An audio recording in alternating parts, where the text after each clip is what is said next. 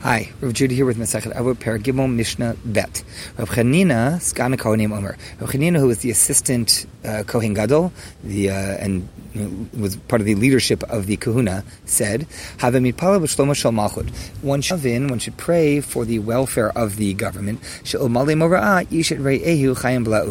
That if it wasn't that people were afraid of the government, people would swallow each other alive. He's noting that while it's a wonderful thing to hope and aspire that everyone will care enough to do the right thing because it's the right thing and so on and so forth, it's often not enough. People do have fear of the government. Social contract theory, we're concerned about how other people will see us and perceive us, and we all need to get along. And so at the end of the day, he says, it's important that we should daven for the government because we want people to be able to function, and not everybody is always able to be the person that they want to be for purely altruistic reasons. So it's important to have order in society.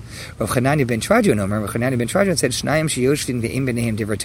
if two people are sitting and they don't discuss Torah, this is particularly often applied at meals, but that if people are sitting, they're together and no Torah comes up between them, they're just considered a seating of scorners.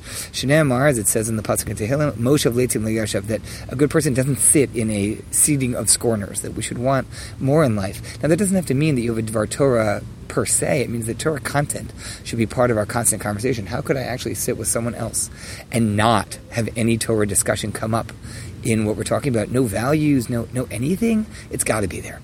If two people are sitting and there are words of Torah between them, and the Dvar Torah is perfectly appropriate, don't get me wrong, it's a great thing. Torah should be part of our discourse. If they sit and there is Torah between them, Shechina b'neihem, then the Shechina is with them.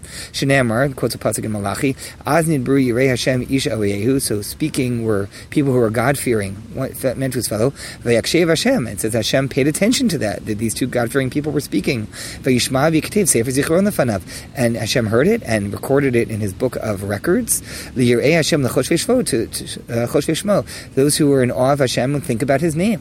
That if you're thinking about Hashem, if these are ideas that are in your conversation, Hashem takes note of it, Hashem is there. I only know if there's two people talking about it. What about one person? That even if one person sits and studies Torah alone, that Hashem gives reward for that. So that's a pasuk in Echa. Shneimar yeshiv badad v'yidom k'natal alav.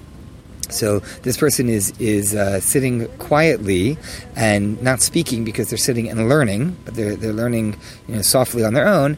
And tell Allah that they will draw from it. They will draw reward.